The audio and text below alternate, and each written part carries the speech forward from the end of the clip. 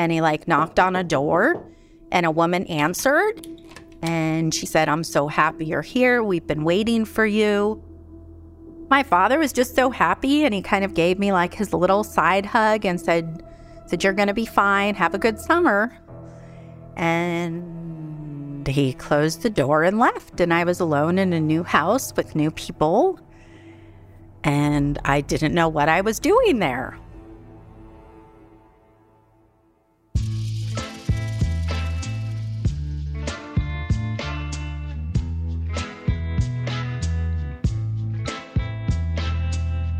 This is Was I in a Cult? I'm your host, Tyler Measom. And I'm Liz Iacuzzi. You know, on our show, we give survivors of cults a platform to tell their story the way they experienced it.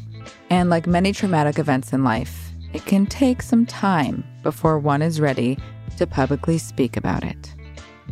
My name is Tamara, and I have not told my story for over 30 years because I wasn't ready. Tamara came to us finally ready to speak, but given the specifics of her situation, there is still a lot of fear for her in the telling, fear of severe repercussions. But the fact that she is finally ready to openly share is truly incredible, and we are honored that she chose us as a platform to tell her story. And because of the breadth of her story, we made it a two-parter.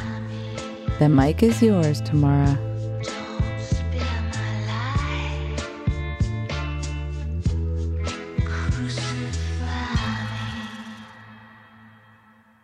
So I was born in Tucson, Arizona in 1972. My grandparents came to the United States in the early 50s. Both of my grandparents lived through the Holocaust, which is a beautiful story. They actually both survived because when their town was invaded, they were separated almost immediately. And then 4 years later, after the Holocaust, they both not only survived, but my grandfather found my grandmother. And then he knocked her up. I guess, yeah, he knocked her up pretty quick. Because I think she got pregnant almost immediately with my mom. And when her mom was a young adult, she was working in the Upper West End in New York City as a waitress. And she met somebody there. And the person said to her, "Hey, why don't you come to Arizona?" She ended up quitting college, quitting her job, and then flying to Tucson with a suitcase and leaving her whole life in New York behind. And after she arrived, the guy was not at the airport.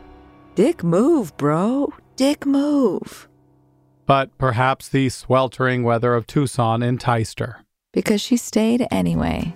And Tucson is filled with available men. I mean, everyone knows that. Who does?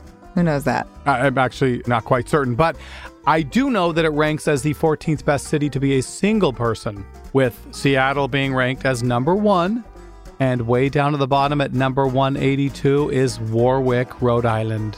Warwick, Rhode Island. Lovely beaches, but no one to take long walks on them with.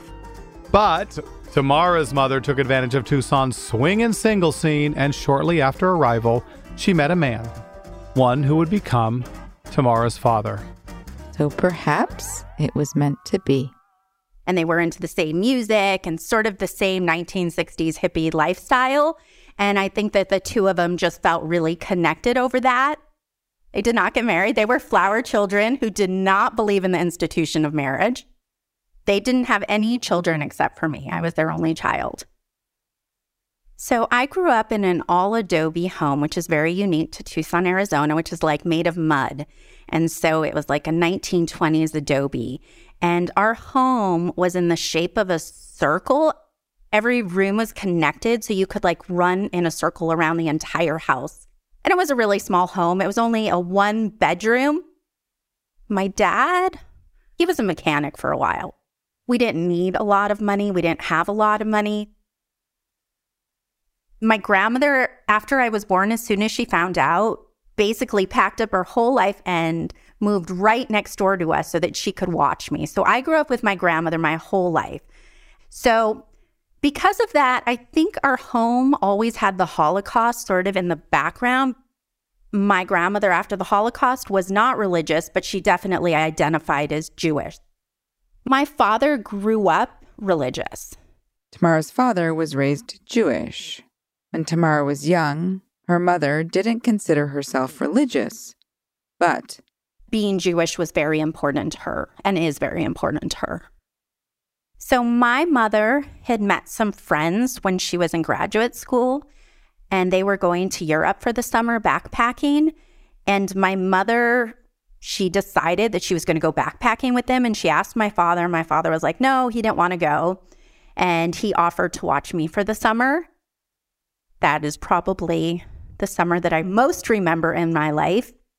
So it was going to be a magical daddy-daughter summer. I was only 5 years old. We didn't have babysitters, so I was with them all the time. My father loved to camp, and he loved to hike, and loved to go through streams and rivers and whatever he could walk through. And I just remember being so small, and my legs were so small that he'd often put me on his shoulders and walk with me. And that's one of my favorite memories with my father is sitting on his shoulders. But her father seemed to want something more than just the peace and love of the 60s. He had been reading lots of religious texts, and he was just ready to find something that fit the way that he thought and the way that he believed. He originally met the people in a spiritual bookstore who invited him to the community center. Intrigued enough, Tamara's father decided to go to a meeting. Just check it out. So I guess the community center wouldn't be a traditional community center. It was just like two old Southwest desert homes that needed a lot of care. And I was walking with my father, as I always did, and I was holding his hand. And as soon as we got there, some women came up to me and they took my hand and they said, "You're going to come with us." And I kind of looked at my father and he looked down at me, and he also was maybe a little bit confused at that time, but the women said, "Don't worry, we're going to take good care of her." And at that point, some men took him and kind of enveloped him. All of a sudden, I didn't see my father. I just saw a swarm of men. And they came and they took him. And then I was quickly taken off with the women. And I then went to a special area where it was all women. We immediately began praying, I believe. And the prayers lasted for a very long time. So I was just kind of watching the women, and they would kind of tell me to do what they were doing. And they were then speaking in a language that I didn't understand. But then we came together, and then the women were praying behind the men. And so I couldn't necessarily see my father still, but I was in the back with the women, so I could still hear what was going on. It was probably 5 hours. After that long day, 5-year-old Tamara and her father drove back to their adobe home. We had a VW baby blue van with curtains that my grandmother sewed because she was a seamstress. And so we were in the van, and I said, "Daddy, I really like those people." And I said, "I want to be with them more."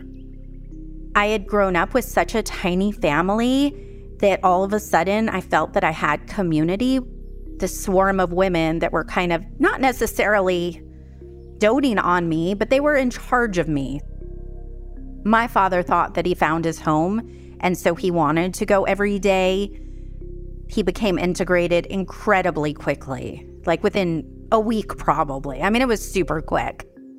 And that one meeting turned into, well, a lot more. We were going to meetings every night, 7 days a week, most of the day. And maybe we'd go home at about 10 or 11 o'clock at night, wake up the next morning and rejoin.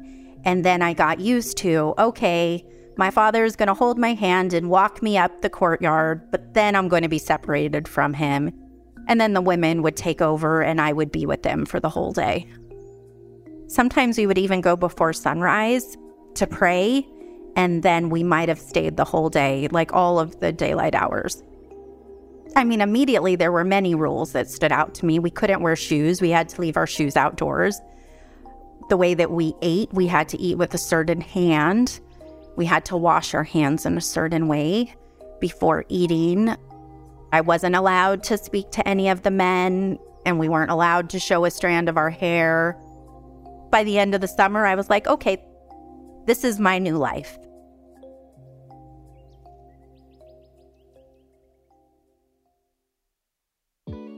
You know, for most of us, learning a second language in high school or college wasn't exactly a high point in our academic careers. I think I got kicked out of French class at least 10 times in high school for having my textbook open next to me. For me, now that I'm older and have traveled internationally, I kind of wish I'd have paid a little bit more attention in Spanish class. Yeah, it's annoying being that American that's always like, excuse me, do you speak English? Which is why I'm now learning Italian using Babbel, the language learning app that's sold more than 10 million subscriptions. It's an addictively fun and easy way to learn a new language. I'm learning French so that when I get back to Paris, I won't look like such a fool. Idiot. That's idiot in French, isn't it? Oui, you imbecile. But it's not just French you can learn. With Babbel, you can choose over 14 different languages. Babbel's 15-minute lessons make it the perfect way to learn a new language on the go. And the best part about it is Babbel's expertly crafted lessons are built around real life. You learn how to have practical conversations about travel, relationships, business. Why is there a random man sleeping in your hostel? So no more learning silly phrases like, hello, is the library open on Sunday? Right now, when you purchase a 3-month Babbel subscription, you'll get an additional 3 months for free. That's 6 months for the price of 3. Just go to Babbel.com and use promo code INACULT. That's BABBEL.com, code INACULT.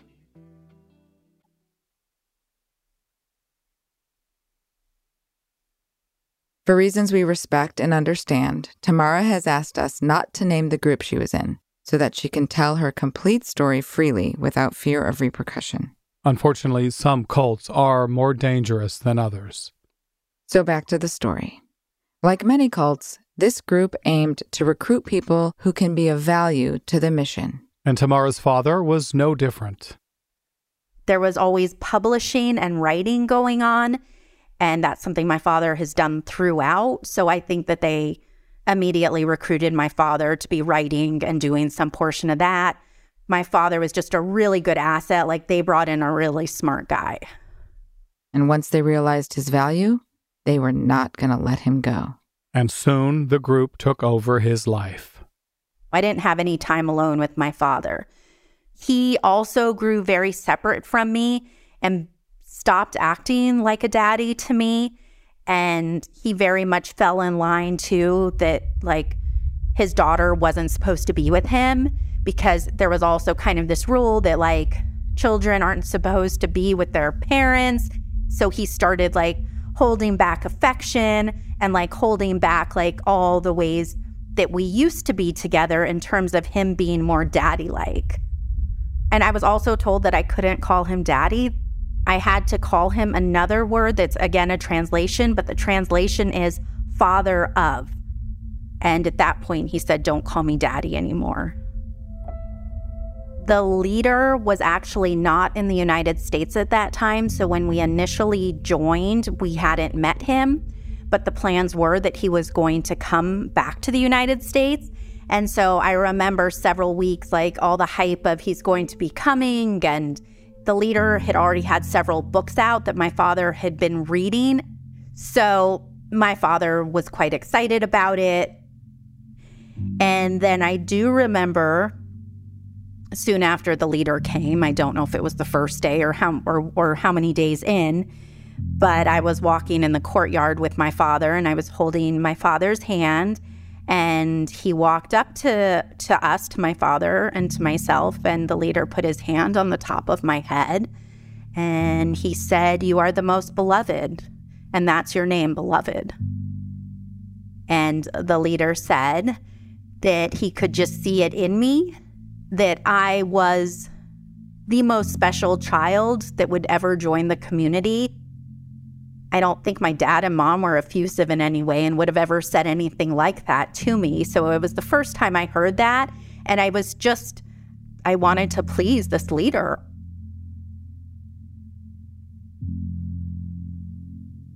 My mother was still in England when all of this was happening. It was over a 3-month period.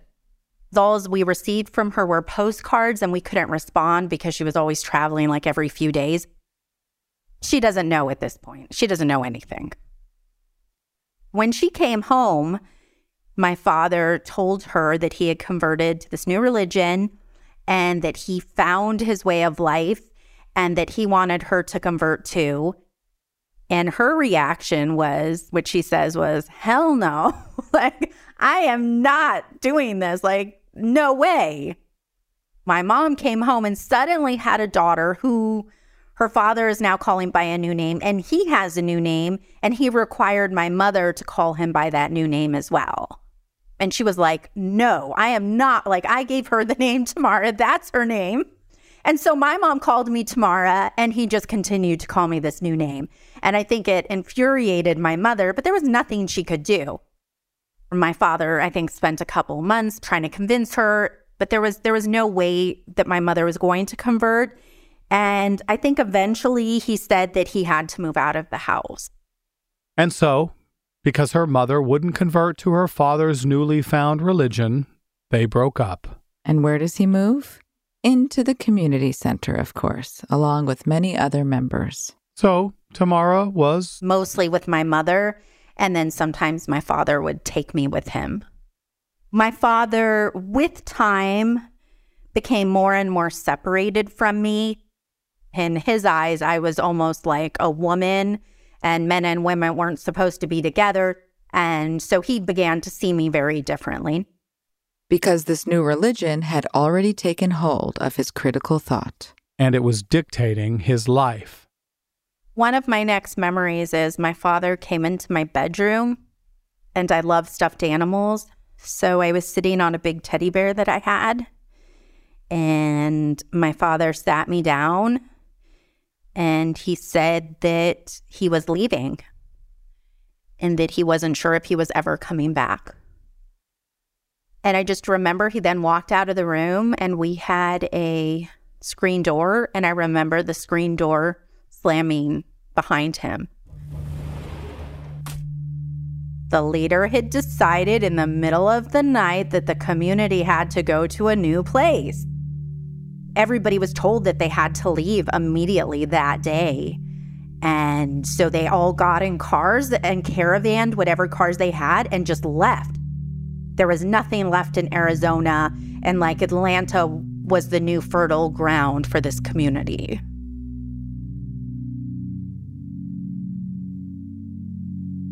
I remember wanting my daddy.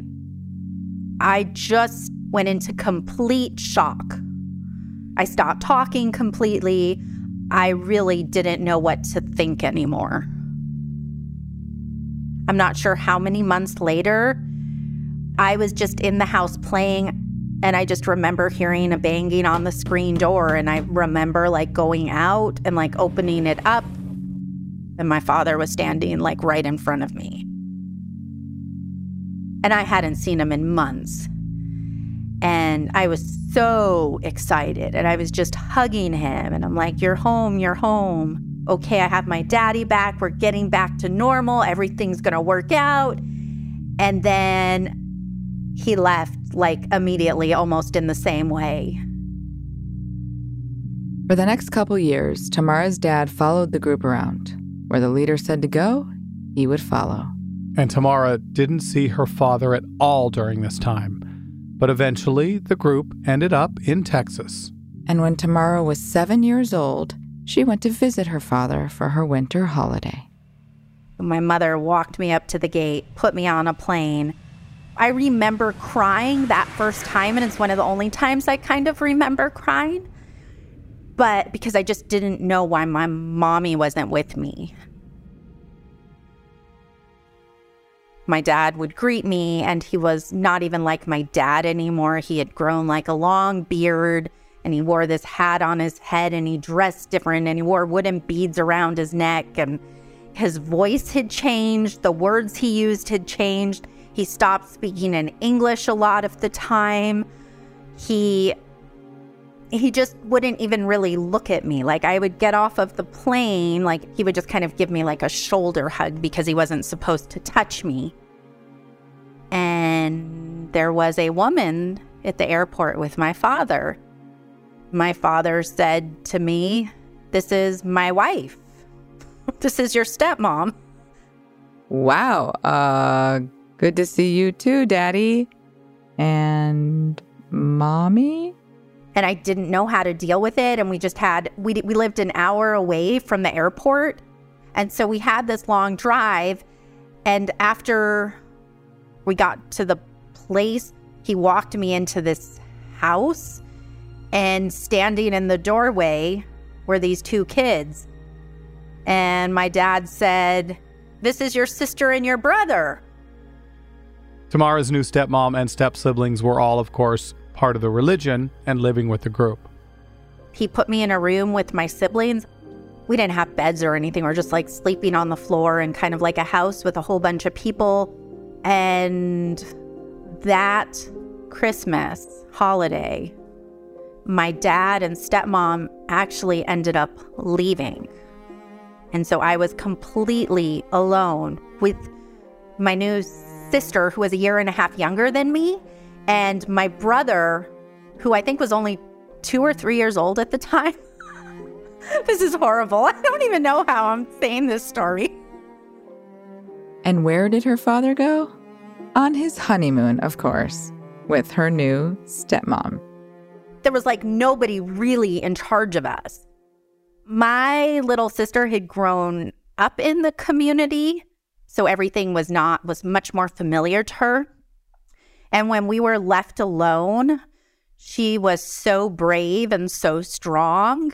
And we would just lie in bed together, and I would just be shivering. I was so scared. I didn't know what to do. And she would just take a brush and brush my hair until I would fall asleep. So she was just my little angel in my life at that point. Meanwhile, Tamara's mother still had no clue what was going on. She would call me and always ask me, "How are you doing?" And I'd say, "I'm fine. Are you having a good time?" "Yes, I'm having a good time." And that was the extent of it. I just went back and just tried to survive in school, but I didn't feel part of school at all. I don't remember learning anything in 2nd, 3rd, 4th grade. I remember I was supposed to do my assignments and do homework, but my mom could have cared less if I did homework. I just didn't do anything. And soon this became her life, splitting her time between mom and dad, Arizona and Texas. I would fly to my dad every winter holiday for over a month, and then I'd fly to him for the whole summer. And then live with her mother for the school year. It was essentially 2 completely different lives.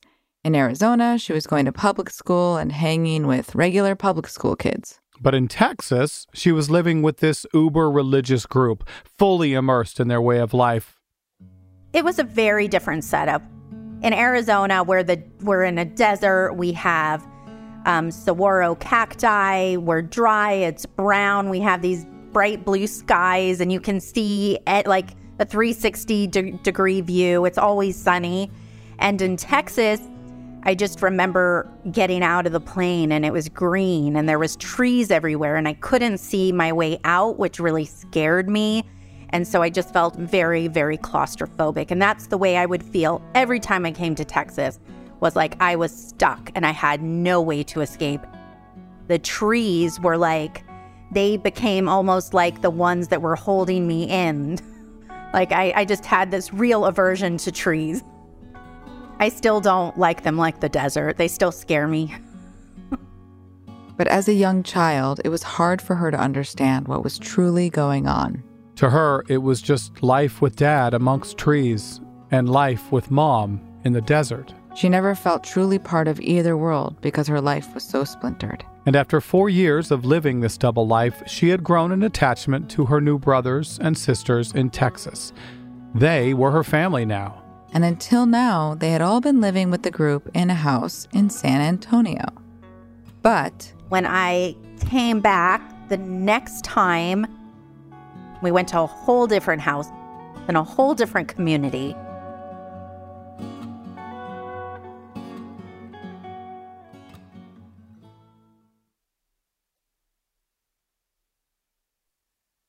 We moved onto what we called the farm. That was this 250-acre farm that really didn't operate like a farm, but it was just called that. But this property, it was very large, and there was lots of land, and there were very big buildings. The leader had built it from the ground up. So in this commune, it was built almost like a school, but not a school that you would ever really see. But there was rooms that were built around a courtyard, and all of those rooms then became bedrooms. So my father and stepmother had a room across the courtyard, and then I slept in a separate room with my siblings, my 4 siblings. There was 2 main buildings, and they were quite far apart. And so I'd have to walk between them, and we had to make this walk like before the sun came up, so often at 4 or 5 in the morning. And the children, like me and my siblings, were alone on this walk, and we were always had to be careful of snakes, and we didn't have proper shoes. We would be wearing plastic flip-flops. We lived within a gate. There was only one way in and one way out, and it was locked, and so the only people that could come in would be people who we knew were coming in. And we had communal bathrooms, and we had communal kitchens, and we slept together, and we prayed together, and we ate together. Most of the people in the community, the adults, were in polygamous marriages. Some of our listeners thought they'd figured out the religion by now, but then we just threw polygamy in there. And now they're like, damn it, I got to go do more research. Yep. Now they're all saying Mormon. It's Mormon. It's not Mormon, folks. Trust your gut. Trust your gut. Is it Mormon, Tyler? It's not a part of Mormonism. We have lots of people who have come from all over the world that are now living here. They were drawn in by the leader, who I'm not going to name.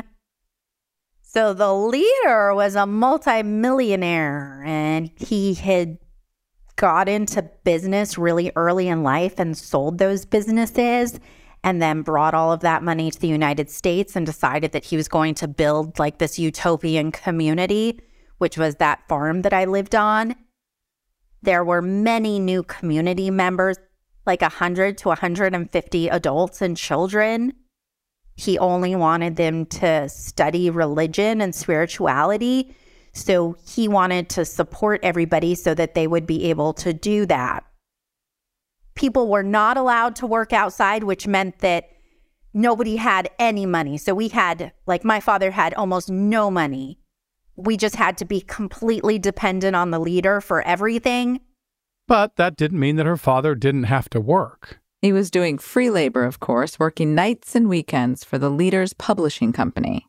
My father was the main editor, the main writer. At this point, my father was really non-existent in my life. He was traveling all over the world doing work for the community, for like the leader. I don't know what he was doing. So he would be gone for months. Like he really was not part of my life at that point. Jesus, Dad of the Year award over here. Give him the mug. Like as kids, we were living our own lives.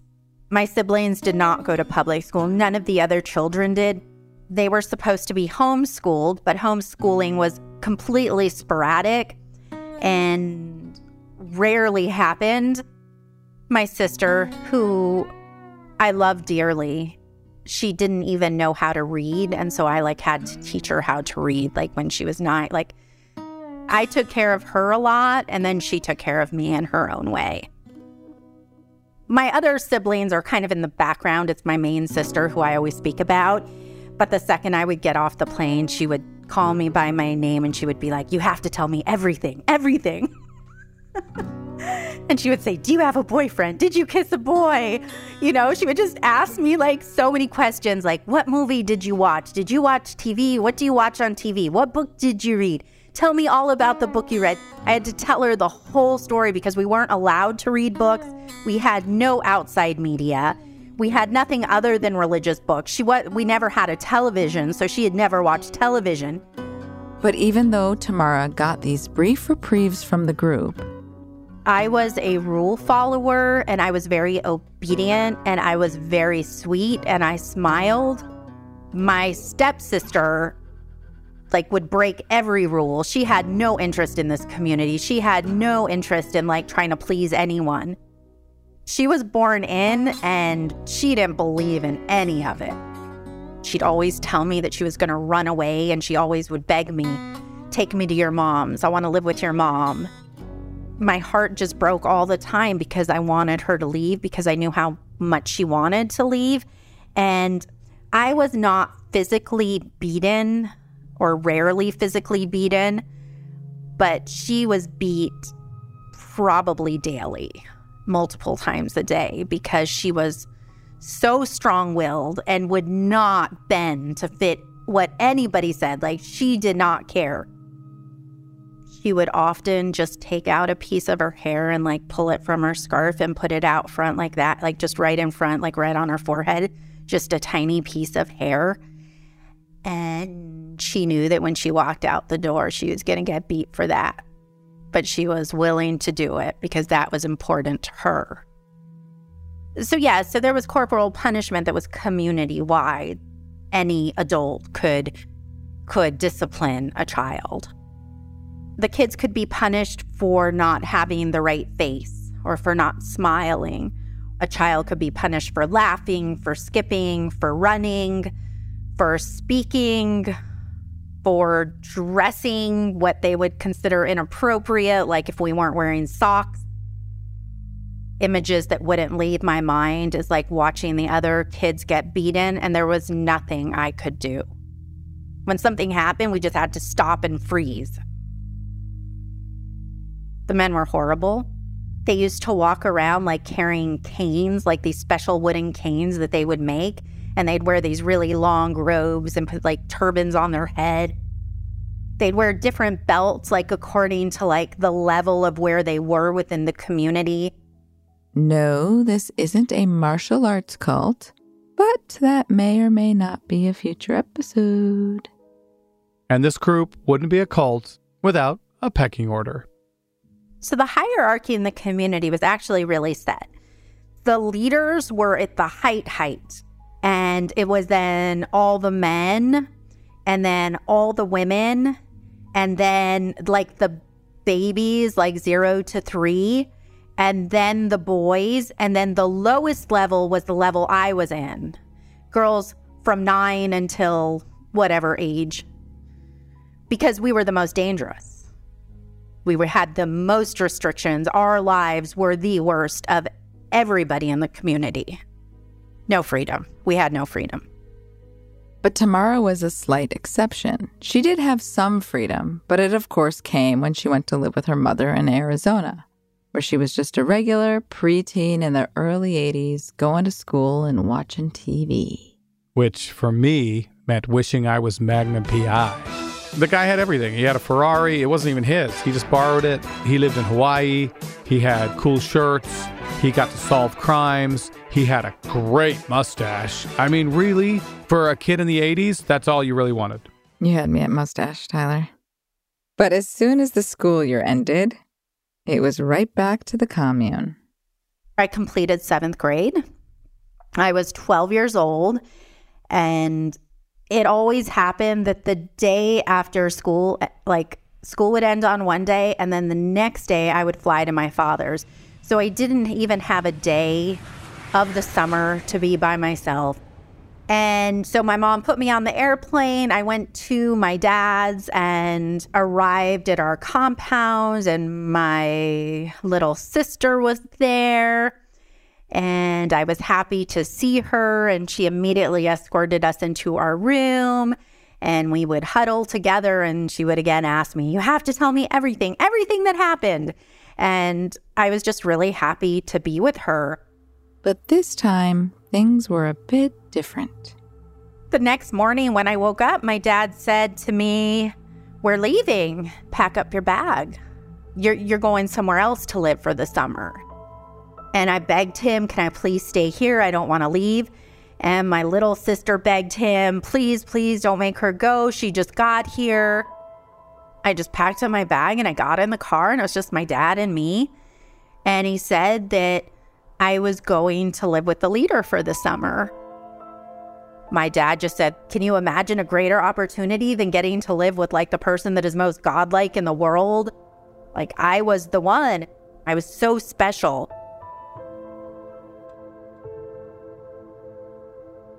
She was beloved, after all.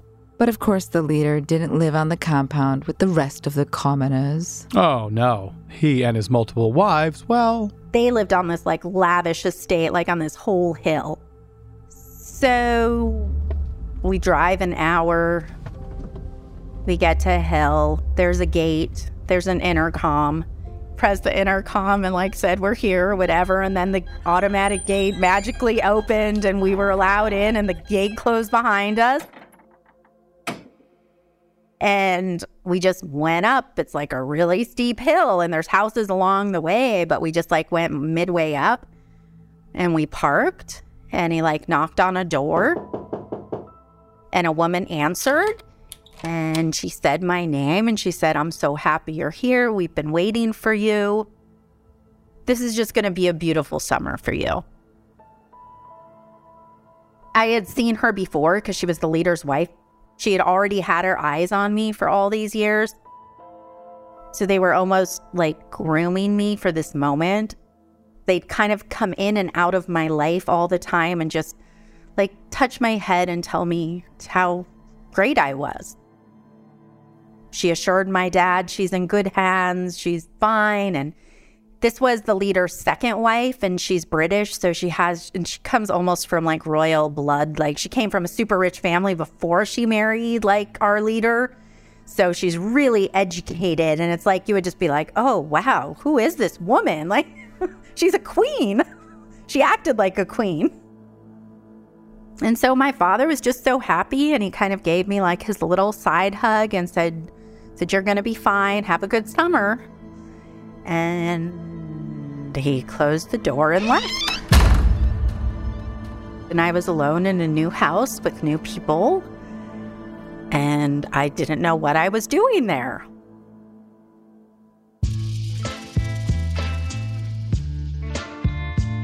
And you will find out just what exactly Tamara was doing there.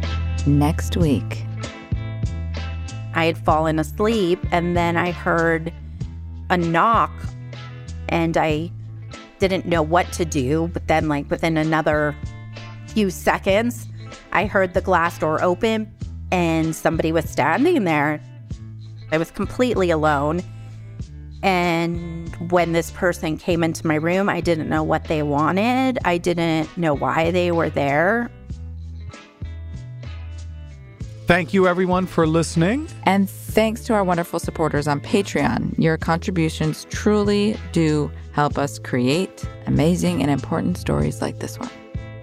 Special thanks to Madison Green, who came in at the highest level of our Patreon. She is assured a first-class seat on the spaceship to Arcturus. Was I in a Cult is hosted, written, and produced by myself, Tyler Measom. And myself, Liz Iacuzzi. Production and editing by the very hardworking late-night never sleeper, Kristen Vermilia. Sound design and mixing by the weekend worker, Rob Pera. And additional editing by the moonlighting, Emily Carr. Folks, don't forget to rate and review. It helps. It does. And thank you again, Tamara, for your bravery in speaking out. The true way to silence cults is through your loudness. So brava. Brava, Tamara.